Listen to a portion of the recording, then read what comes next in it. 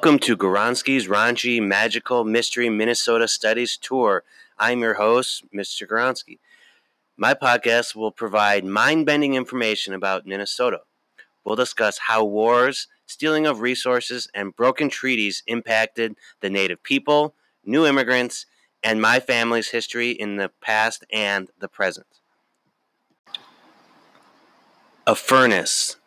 That's what it feels like, thought Bradley, as sweat pours down his face. It's hard to breathe, said Bradley, as he forcefully tries to loosen the straps of his flat jacket.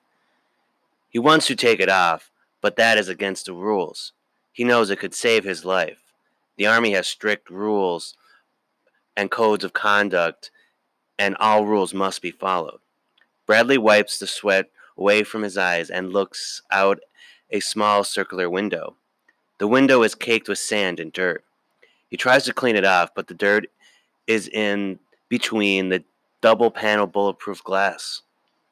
He gives up and yells to Sergeant B-Rad, "What do you see up there?" B-Rad is up on the turret, scanning for enemy movement. "Nothing yet, sir," B-Rad replied, as he scanned the flat terrain. Sand was flying in his face and his mouth, but he wasn't about to complain, at least not verbally, in front of his comrades. "Hold on," yells Brad as he slams on the brakes. Without warning, Bradley flies off his seat and slams into a side of the iron beast.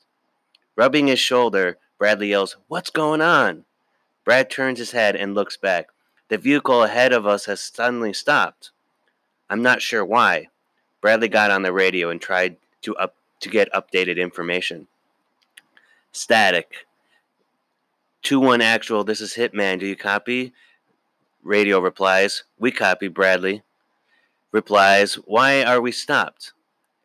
"This is the perfect place for an ambush." Radio replies, "Lead tank in tour column was hit and is taking fire." "Stay where you are. If we need reinforcements, we'll radio you." "Copy," replied Bradley. Bradley put down the radio and took a deep breath.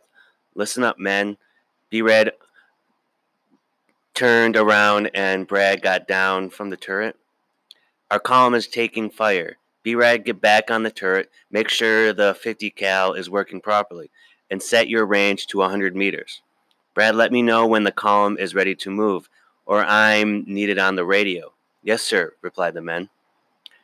Bradley waited nervously in the belly of his steel beast. The beast, or technical name Bradley Fighting Vehicle, BFV, is the most state-of-the-art tank the Army has.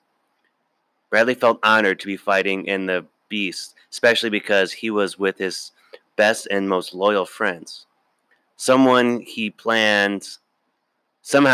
was placed in a company with 2 other soldiers with the same name. Bradley, the 3 Bradleys instantly became best friends.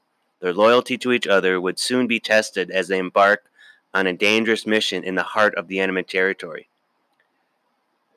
These best friends soon became brother-in-arms as the battle raged all around them. Find out what happens next in the next installment of BFV. Thanks for listening, and I hope you turn in for the next installment. Thank you.